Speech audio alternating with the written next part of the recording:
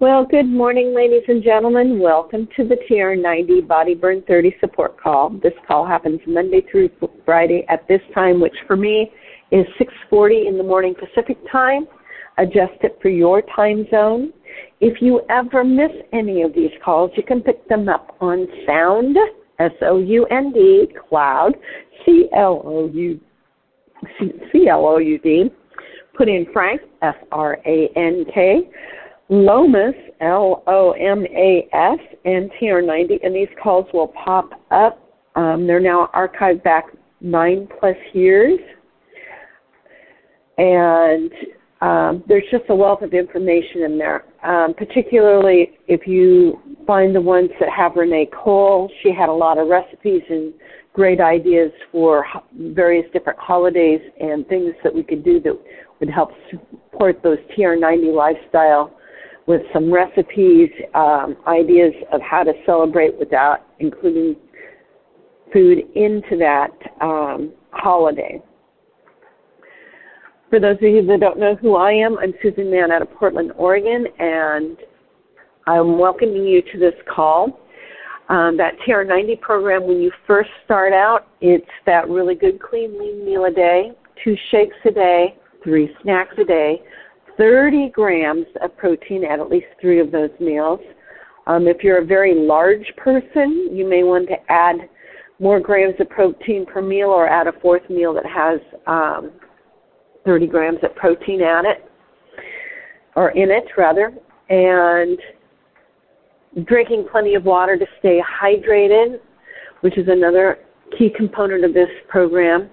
And the current thinking is at least 1 ounce of water for every 2 pounds you weigh. So if you weigh 100 pounds, you should be drinking a minimum of 50 ounces of water daily. Water does many things like clearing out toxins and keeping you hydrated, helping you to look younger. So it is one of those things that we should be doing anyway. If you live in a very humid area or if you're exercising heavily, you will probably need to make sure that you include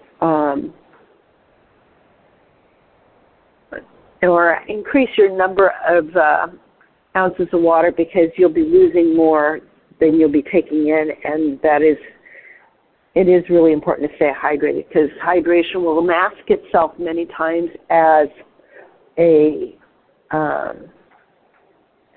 hunger.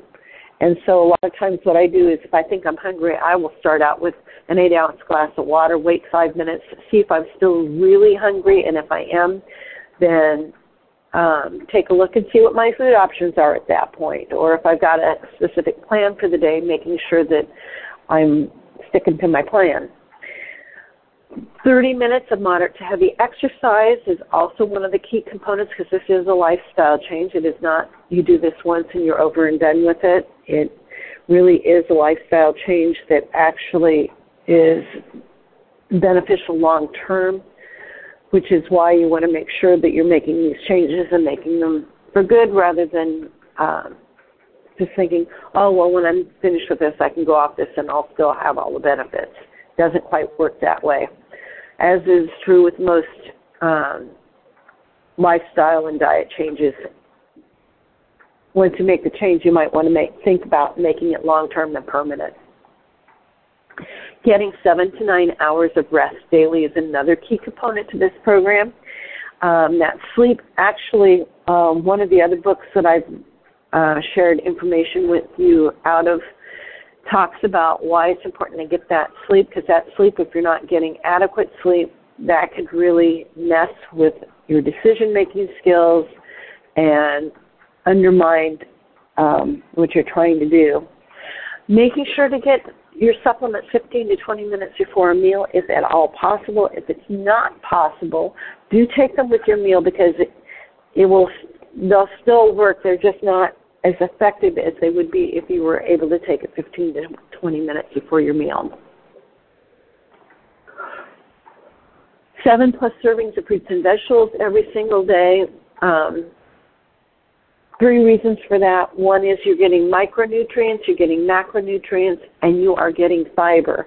Fiber is one of those things that, as a lifestyle change, is a really good thing, because it keeps things moving through your system and keeps your whole bodily digestive system very healthy, because that fiber does clear things out. And for most of us, we should be getting somewhere between about 36 and about 45 grams of fiber daily. So that is another reason why it's really important to have lots of fruits and vegetables and to get that fiber. With that being said, I am always looking to find information to share with you that will help support the TR90 lifestyle and give us some of the reasons why we're doing what we're doing. And this particular book that I'm sharing some information out of, it goes into some of the political and scientific reasons why our program works so well. And it's called Fat Chance: Beating the Odds Against Sugar, Processed Food, Obesity, and Disease. It was written by Robert H. Lustig, and Lustig is Lustig. He's an MD and an MSL.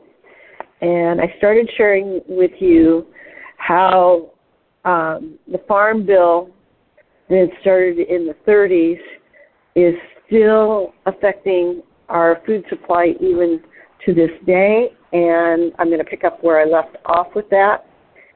So a recent report entitled Apples to Twinkies, comparing the federal subsidies of fresh produce and junk food, documents a 5-year allocation of $16.9 billion with a B for corn and soy syrups and oils versus a total of $262 million with an M for apples. At the individual level, that is $7.36 per year for junk food, worth in Twinkies, 19 of those, and 11 cents per year for apples, worth a quarter of one apple. Or as Michael Pollan succinctly put it, if you've got $1 to spend on food, are you going to buy 1,200 calories of potato chips or 200 calories of carrots? A total of $190 billion, or 2/3 of the Farm Bill, is used for nutrition programs, primarily for the indigent, such as SNAP, WIC, and Emergency Food Assistance Program, and the National School Lunch Program, or the NSLP. The goals for these programs are all the same: provide cheap nutrition with all of the subsidized excess food. For instance, WIC, which is Women, Infants, and Children, was created to prevent failure to thrive in babies born to poor mothers. Unfortunately, the epidemic of obesity in poor children is the equal and opposite reaction. Until 2007, fruit juice was in the WIC portfolio, but fruit was not, because fruit juice was cheap and fruit was not. Indeed, frozen orange juice is traded on the commodities exchange, but fruit isn't. Even though fruit is now available through the WIC program, kids and mothers are still voting with their feet and choosing fruit juice anyway for convenience and reward. The final and most insidious reason is that bad-mouthing the food industry or the Farm Bill is the third rail in American politics, because it's all about Iowa. Iowa is the first presidential contest for both parties, and that means that no one wants to disrespect corn or any corn-based product. In May of 2011, I shared the dais with a Culinary Institute of America meeting with Sam Kass, and Kass is spelled K-A-S-S, of Michelle Obama's Childhood Obesity Task Force.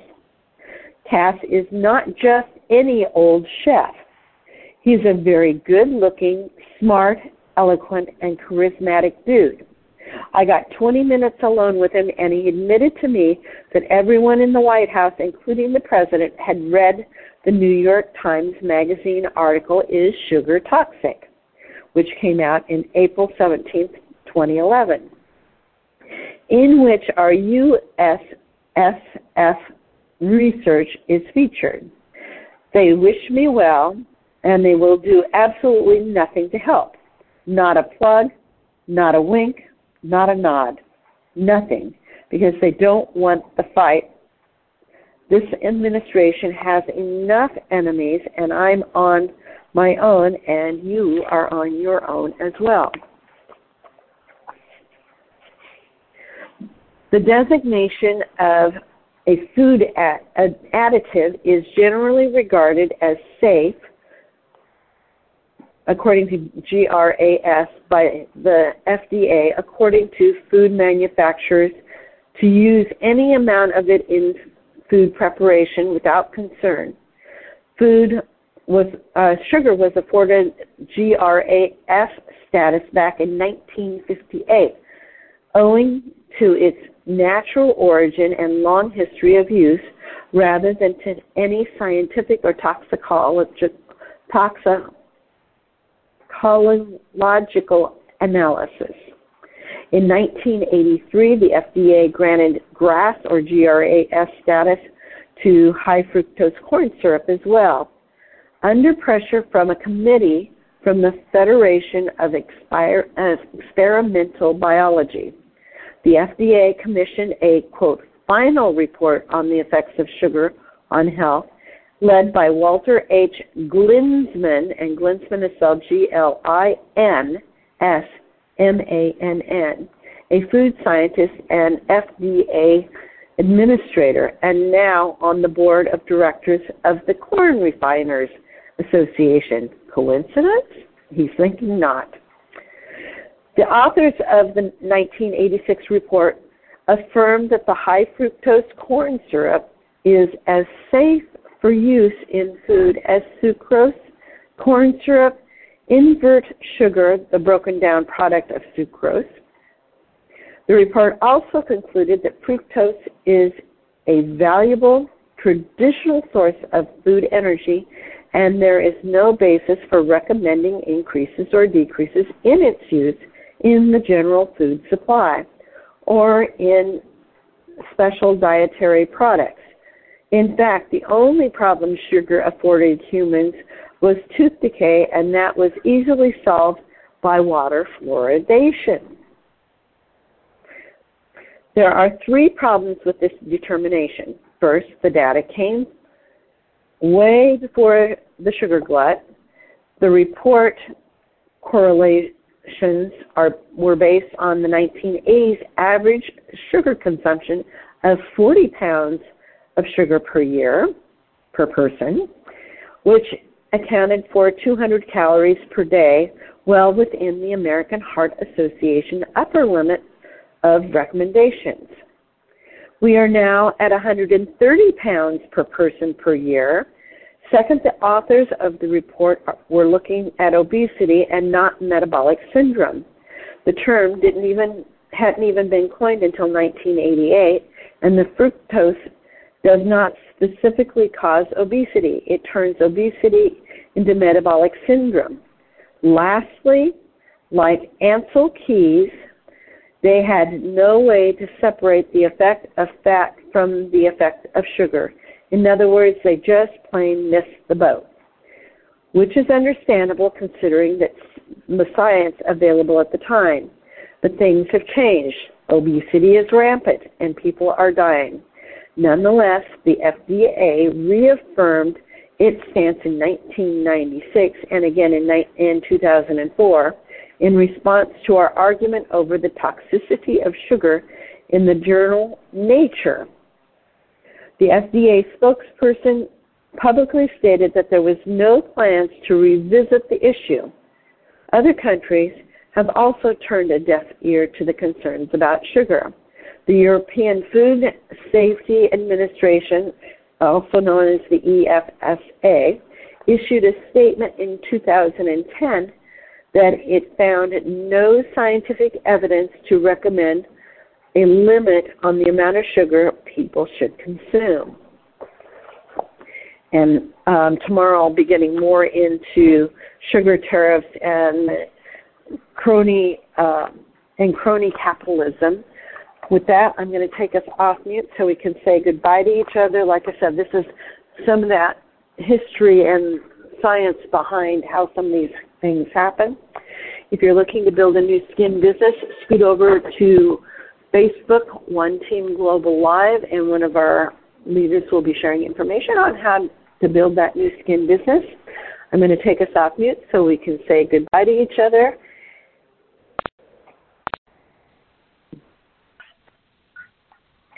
So there we have it, my friends.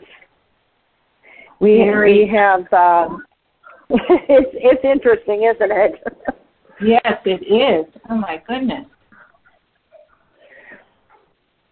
You know, and the fact that everybody's kind of turning a blind eye to the fact that sugar is not really good for us, and some forms of sugar are even worse than others, which is a sad thing to think. And it's in everything, you know. Oh, I know.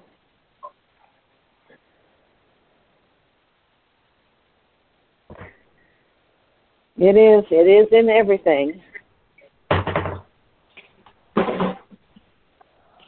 Okay, well, you have a great day.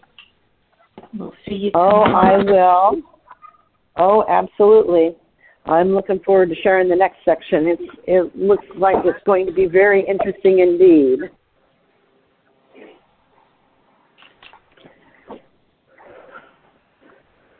So with that being said, if there's no other questions or comments or thoughts about future topics, I'm going to let everybody go so you can have a wonderful day.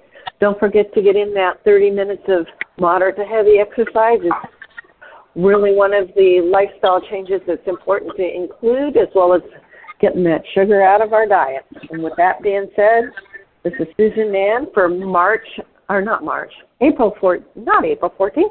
14th. 2021, Valentine's Day, signing out, and I wish you all a wonderful Valentine's Day. Thank you.